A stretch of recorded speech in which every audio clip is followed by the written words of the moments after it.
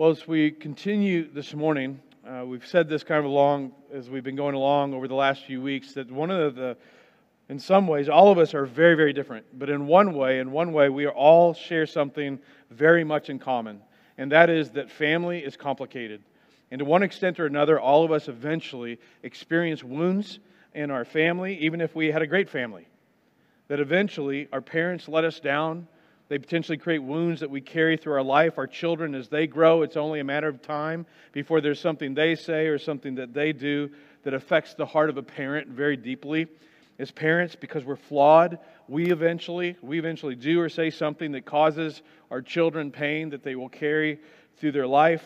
In our family, we're just pretty open with our boys that are all adults now, and there's been many times where we are talking to people, or I'll be talking to other people and go, listen, I gave my children so much to talk with their therapists about, stuff that they just had to, because I was a flawed and a broken dad.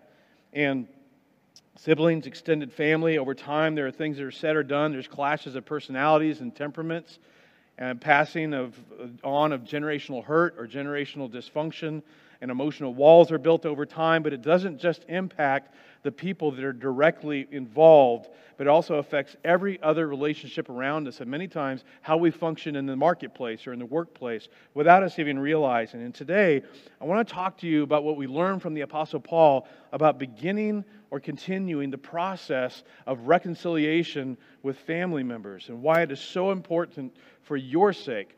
Because I know this, that when I say the word father, when I say the word mother, there isn't just biological or scientific thoughts or knowledge that comes to mind, right? There are emotions. One of our sons, he was the chief comedian of our family, and I remember when he was a teenager being at a sporting event together, and one of his new friends came up, he greeted my son, then he looked at me, he said, "So is this your dad?" And my son just looked me up and down, and without missing a beat said, "I guess so, that's what my mom keeps telling me."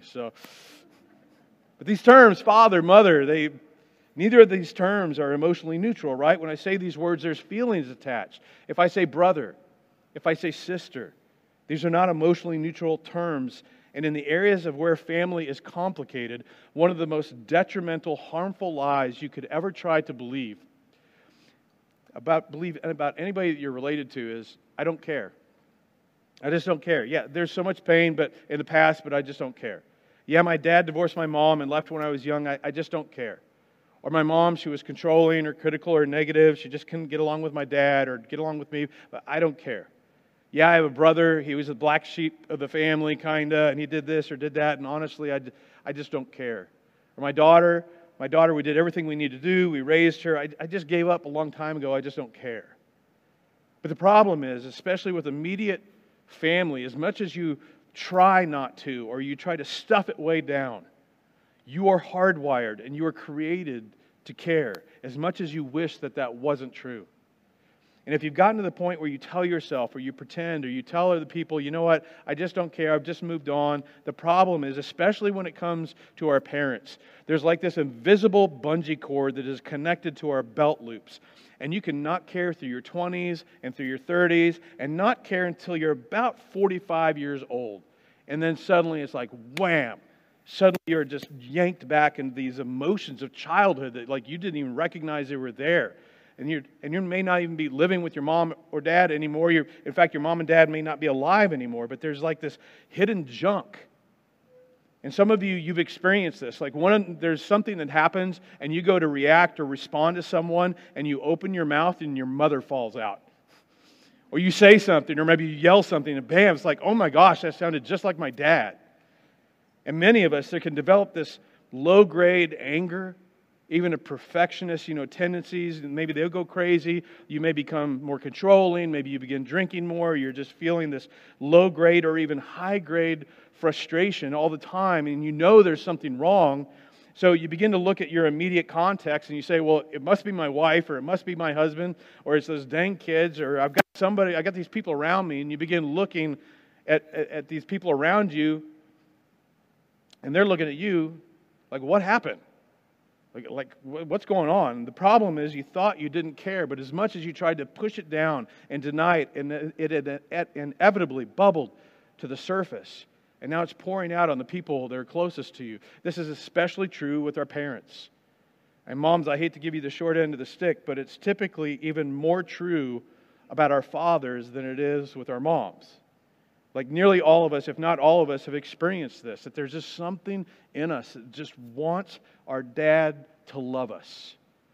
We want our father's approval. Nearly every little girl wants to be her daddy's princess. Every little boy wants his dad to say those things that every son wants to hear. And it is true, a lot of us want that from an older brother or an older sister. Every dad wants to be a hero to his son or his daughter. Every mom wants to hear her daughter say, "Mom, someday when I grow up, I want to be just like you." But there's just something seemingly a little more important about a father's approval. Yet there are lots of people, maybe you, who've just tried to decide, no, I don't care what he thinks. I don't care what my mom thinks. It's in the past. There's no point in dwelling on it. But the problem you face is it's a lie, and it's dangerous. For those of you who had a dad in your life as you were growing up, there were things said or done to you by your dad, good or bad, that you remember like it was yesterday. And you remember how you felt in that moment, right? There were things said to you by your mother, either good or bad. And you remember to this day. And you know, most of us understand that there have been words spoken to us. Most of us can see how certain words marked us for the rest of our lives. Some of those words breathe life into our future and our careers and our relationships. And for others, we walk through life with a limp or an open wound because of words that were spoken to us and because of who said them. And why is it that never goes away? Because you and I are hardwired. We are created to care as much as we try not to. So what do we do with that? I mean, some of us, again, we're just walking through life with this damage. Maybe it's a little, maybe it's a lot from the past, or we're dealing with difficult family relationships right now in our lives. And some of us, if we're honest, we were the damage causers. We were the ones who inflicted pain, who inflicted wounds. But now we feel stuck. We don't know what to do about it. So today we're going to talk about the eventual need or the continuing or the beginning of the process of forgiveness and reconciliation with family members, especially if you feel like or you are the victim. For you, it may be with a parent. It could be a spouse, an adult child, a brother, a sister, an in-law, maybe an ex-in-law. And I want to talk specifically to those of you who are Christians, who would say, I'm a follower of Jesus. I have placed my trust in faith in Jesus Christ. To the best of my ability, I want to live according to Jesus. And the reason I want to direct this message to you specifically is because there's a reason that is so compelling that goes way beyond any benefit this process might have for us. Although there is a benefit. And it goes way beyond whether or not we actually achieve reconciliation. As we're about to see, we don't really have any choice in the matter, but to keep the door open to reconciliation and refuse to let ourselves just go, I just don't care. Because if we don't, we just end up in denial and we risk even more damage to our hearts, our minds, our spiritual and mental health, and ultimately to the most important relationships in our lives. Now, if you're not a Christian, or you don't know, you're just coming back to trying to figure the whole thing out. Like, I'm glad that you're listening, but I don't know how helpful this is going to be. Even though I would encourage you, even if you're not a Christ follower, to reconcile. But the reason we're going to talk about, you may not find very compelling, but it's at least something to think about. Because at the end of the day, I believe for all of us, Christian or not, that this is a battle worth fighting. Listen, even if there is no actual reconciliation, even if they never come around, if they never admit that they were wrong, if they never see it your way, you're never best friends again. I mean, perhaps it is a relationship you shouldn't move back into the way that it was. Perhaps it was a relationship that was abusive. So you have boundaries set up, and you should, and you were trying to stay within those. But in terms of reconciliation, the openness to reconciliation, the way that we're going to talk about it this morning, even if you don't win, it's a battle worth fighting. Because it is so good for you. And I know this because I've lived this. But for those of you who would say, Jesus is my Savior, He's not really given us any room when it comes to not making efforts to reconcile, as we're going to talk about it today. And to say it just doesn't matter, they don't matter anymore. So here's how the Apostle Paul, in a letter to a young church in Corinth, here's how he introduces us. He says, For Christ's love For Christ's love compels us. Not our love for Jesus, but His incredible love for us compels us. A different translation says the love of Christ controls us. Another says it constrains us. It can be literally translated as it hems us in.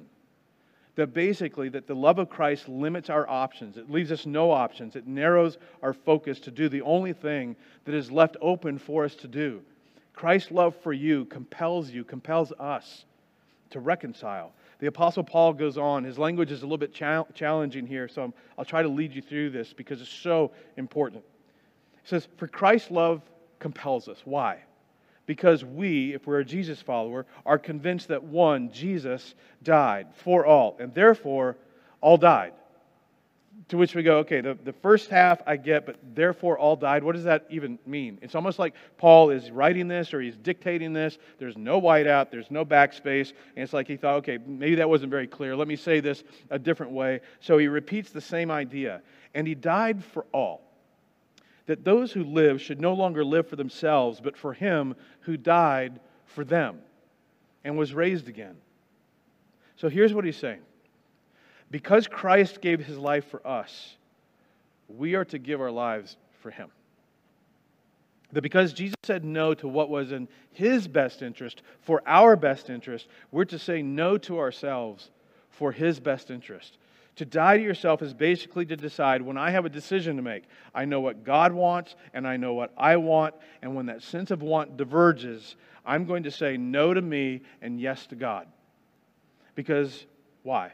Because Christ suffered and He died for us, as we're going to see, to reconcile us to God. So just out of sheer gratitude, Paul says we're to go, yes, Jesus. And if what you want me to do rubs up against what I want, I will choose to not live for myself, but for you. I'm dying for myself. He continues, all this is from God. So this was God's idea, who, here's our word, reconciled us to Himself through Christ. And then He gave to us this assignment. He gave us this ministry of reconciliation. Now, we often use the word reconcile in terms of finances.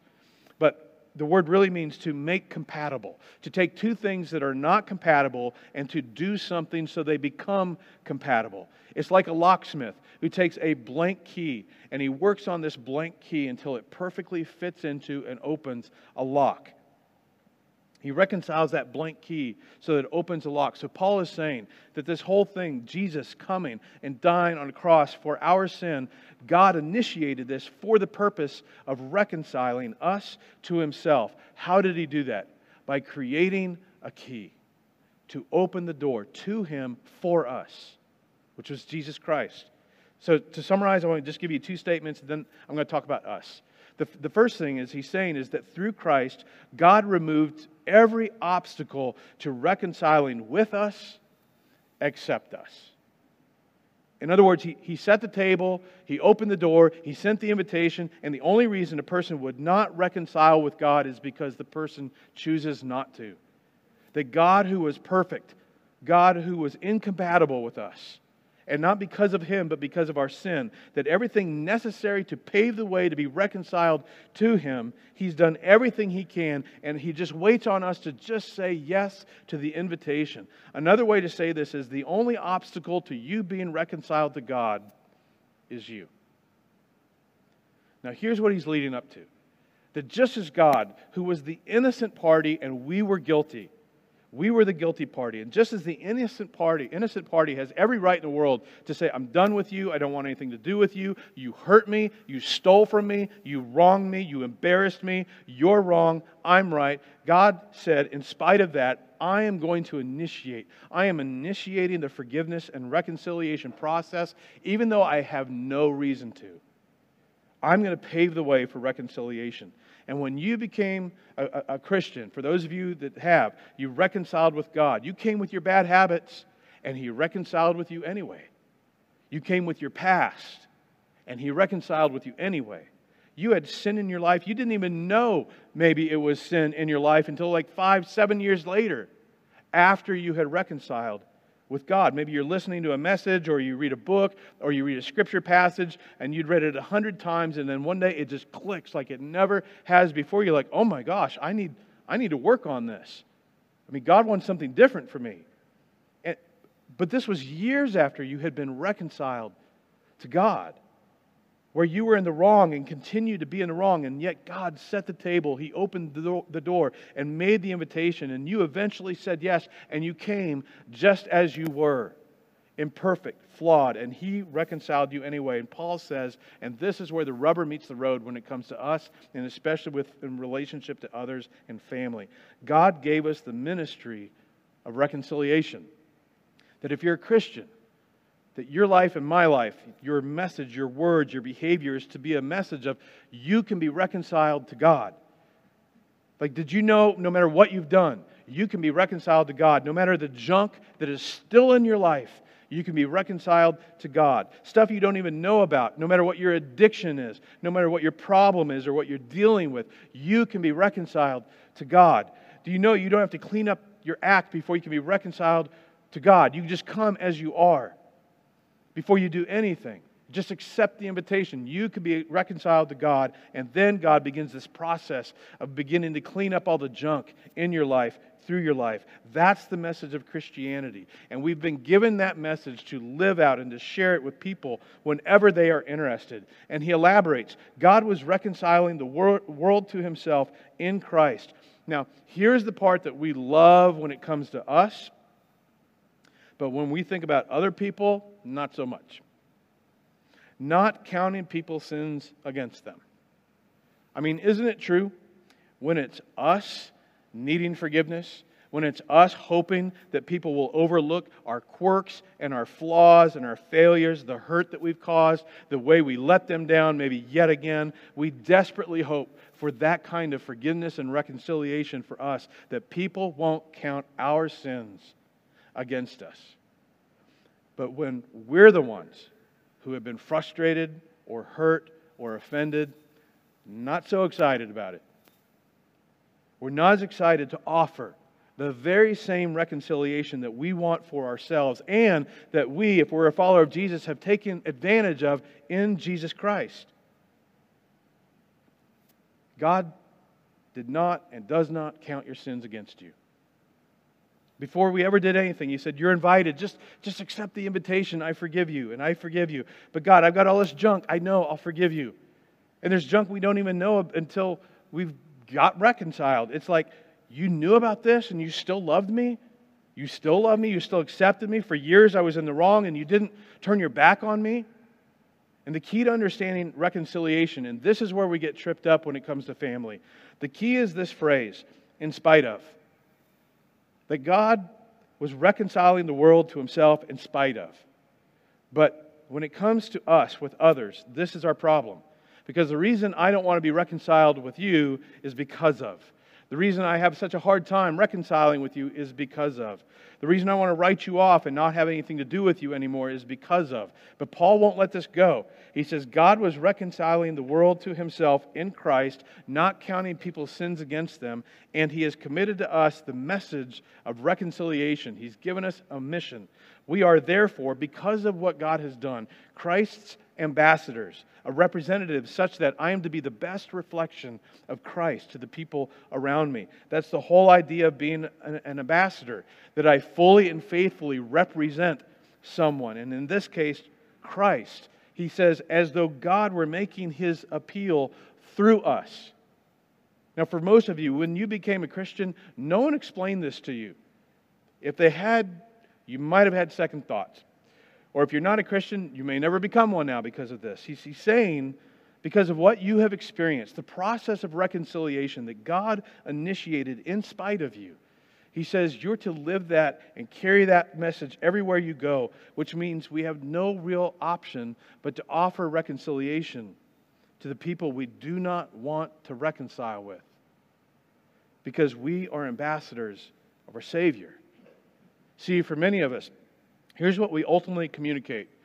You can be reconciled to God in spite of your sin, but you can't be reconciled to me because of your sin. In other words, I have standards that are higher than God's. So, honey, you go ahead and be reconciled to God, but you're not going to be reconciled to me. You can be reconciled to God in spite of what you've done, but I'm not going to reconcile with you because of what you've done. Now, I get it. Some of you after this, you may right now be wanting me to pull me off stage, or you want to send me a message or an email later and go, okay, we need to talk. You can't just make a blanket statement like that. You need to hear my story. And you'd tell me your story. When you were finished, I would be so tempted to say, you're right. Forget it. I'm sorry you wasted your time. You should have got here early. You could have got donuts and gone home. All right, just forget this Bible part. I hate him too. I hate her. Let's just hate this person together. In fact, I want to right now go confront them and give them a beat down just because I feel so defensive on your behalf. So let's just forget everything I said. Everybody else has to be forgive and be reconciled. You get a pass because that is the worst story I've ever heard. And even if you don't have a story like this, you've heard stories like, you know people, you have people in your lives. Some of us have friends who have been through those stories. And the whole idea that I would suggest that you begin the process of forgiveness and reconciliation is insulting. It's offensive. And I know there are lots of objections to this, and I know this again because I have personally lived this many times in my life.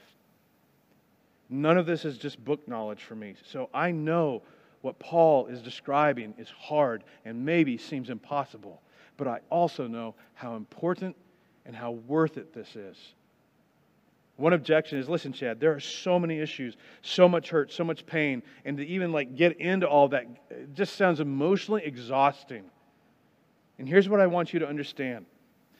Reconciliation is not about tying up all the loose ends. Reconciliation is not about successfully getting another person to see things the way that you see them and apologize and own that they were wrong. Reconciliation isn't about justifying myself until you finally surrender and agree with me. Reconciliation is in spite of. It is that we're going to move forward with a relationship in spite of. And I know that you're thinking there's no way to move forward in this relationship in spite of. And as much as my defensiveness of you wants to agree, the reality is there is a way. And you're smart enough to figure it out. Maybe it will require help. Maybe it requires a counselor. But you can figure it out once you decide, I'm not making any more excuses. I'm just going to do it. And it may be something small, like sending a message. Like, hey, here's a picture of your grandchild, your niece or your nephew. I know you haven't seen them in a while. I just wanted to keep you up to date as they're growing. Or, hey, so-and-so asked about you. I told them you're doing well, and I told them that I'd tell you hello. See, reconciliation is not about bringing up the past and admit that you were wrong. It's not about convicting or coercing or changing. It's all about in spite of. It's all about while we were yet sinners and going to sin, Christ died for you. That Christ did good to you and for you in spite of you. And then He calls us to do the same. I mean, when you became a Christian, it was not after, I know most of you, after you got all your flaws and failures worked out and straightened out, because some of you still got them, right? Me too. In fact, you didn't even know half of what you were doing was wrong until after you became a Christian, a Jesus follower, and still, hopefully, you're learning. A lot of the stuff you want to change about you, a lot of it you discovered after the fact. There's stuff about you and there's stuff about me that should be changed right now, but we've not really fully realized it yet. And yet, God loves you, and He doesn't hold it against you. He loves you in spite of, and that is the ministry of reconciliation.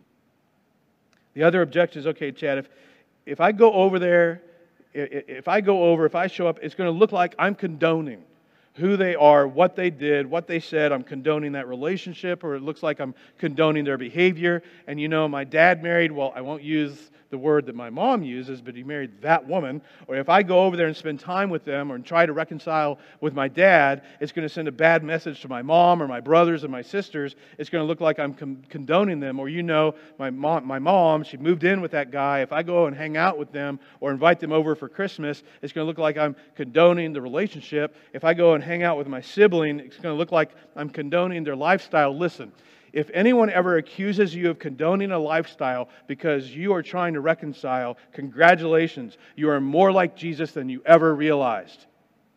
because they accuse Jesus of that all the time.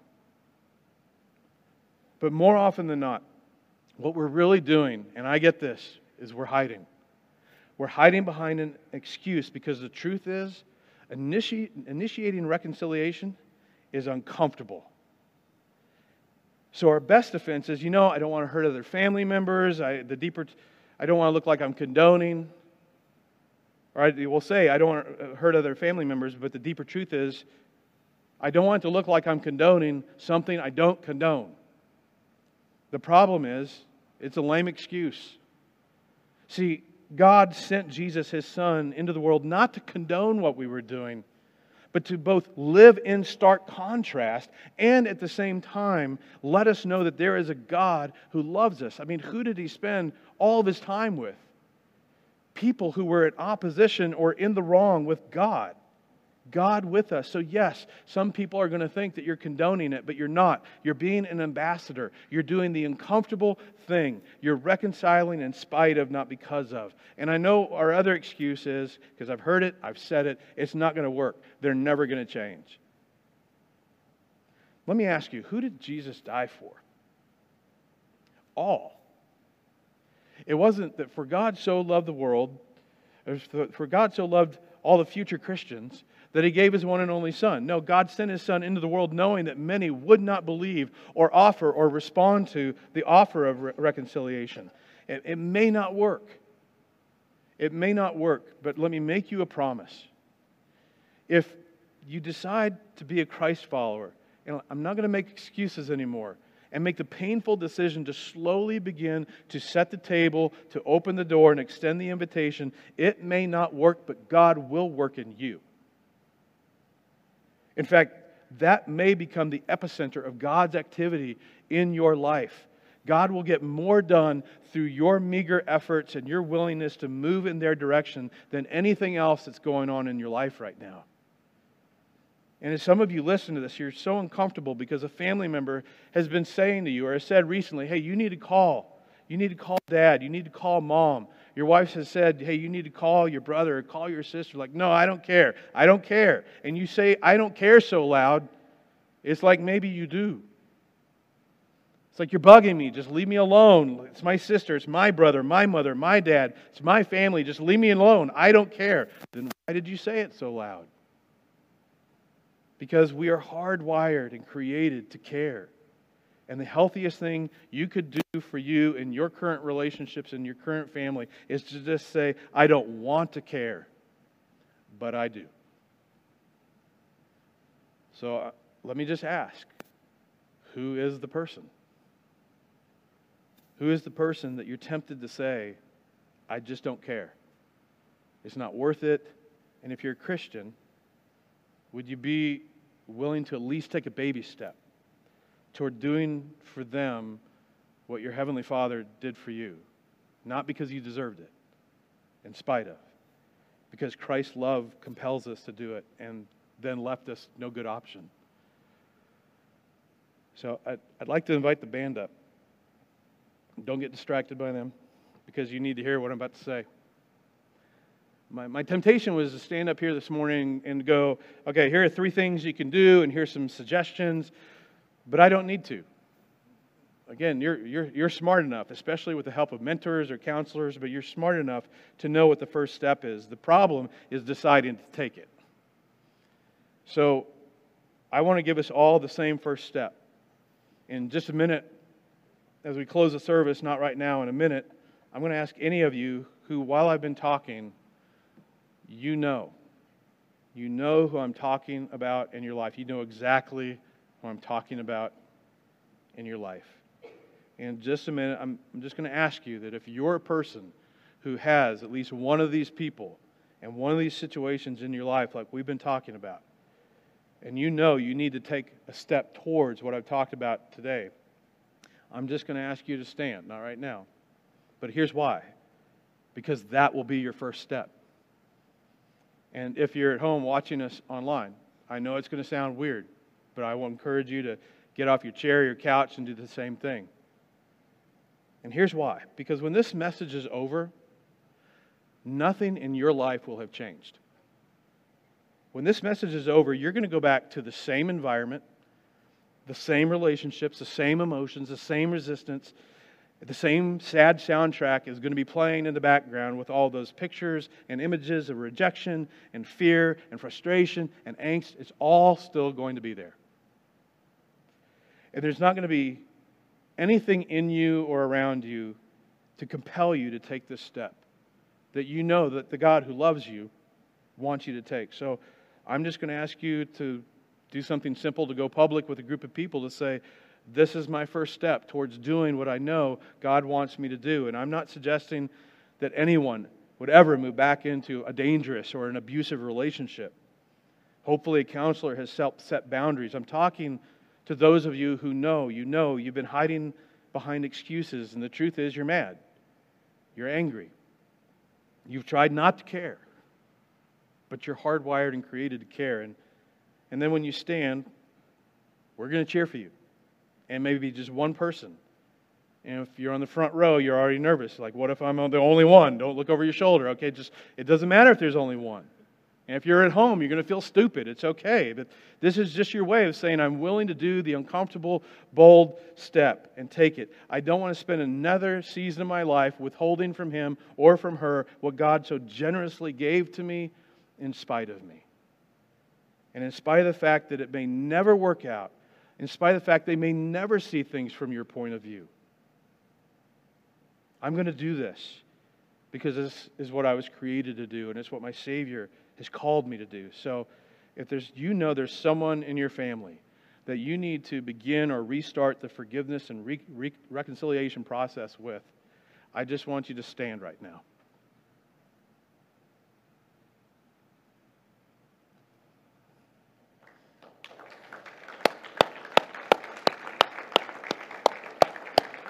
This is your first step. I'm so proud of you. And it's incredible. And I'd like to ask the rest of you to stand right now because the band is going to lead us in a fantastic song called Holy Water. One of the recurring lines is, your forgiveness is like sweet, sweet honey on my lips, like a sound of a symphony in my ears, like holy water on my skin. I don't want to abuse your grace, God. God, I need it every day. It's the only thing that ever really makes me want to change. And that's what this whole message has been about. That forgiveness, the forgiveness and reconciliation offered to us by God in spite of, is what motivates us. Let me pray for you. Father, I just thank you for those that had the courage to stand. And Father, I also pray for the processors that they need a minute and a moment to work through this. And I pray for each of them that you will give them wise intuition about whatever it is that their next step is, to move in the direction that reflects the direction you moved in towards us when we didn't deserve it. And Father, I pray that you would bring healing and restoration that just couldn't even be imagined. I pray that you would bring restoration. And where there isn't restoration of relationship, Father, I pray that you would do healing work in the individuals. And Father, I pray for those of us that are raising the next generation. Father, we're a mess, and we need you.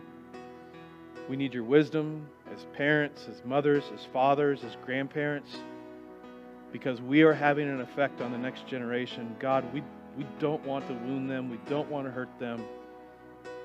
But Father, we need your help, and we need one another. We need community like this to encourage and support one another. I pray for the next generation that you guard them, that's in the next room, guard their hearts and minds. And Father, I pray all these things in the name of Jesus. Amen.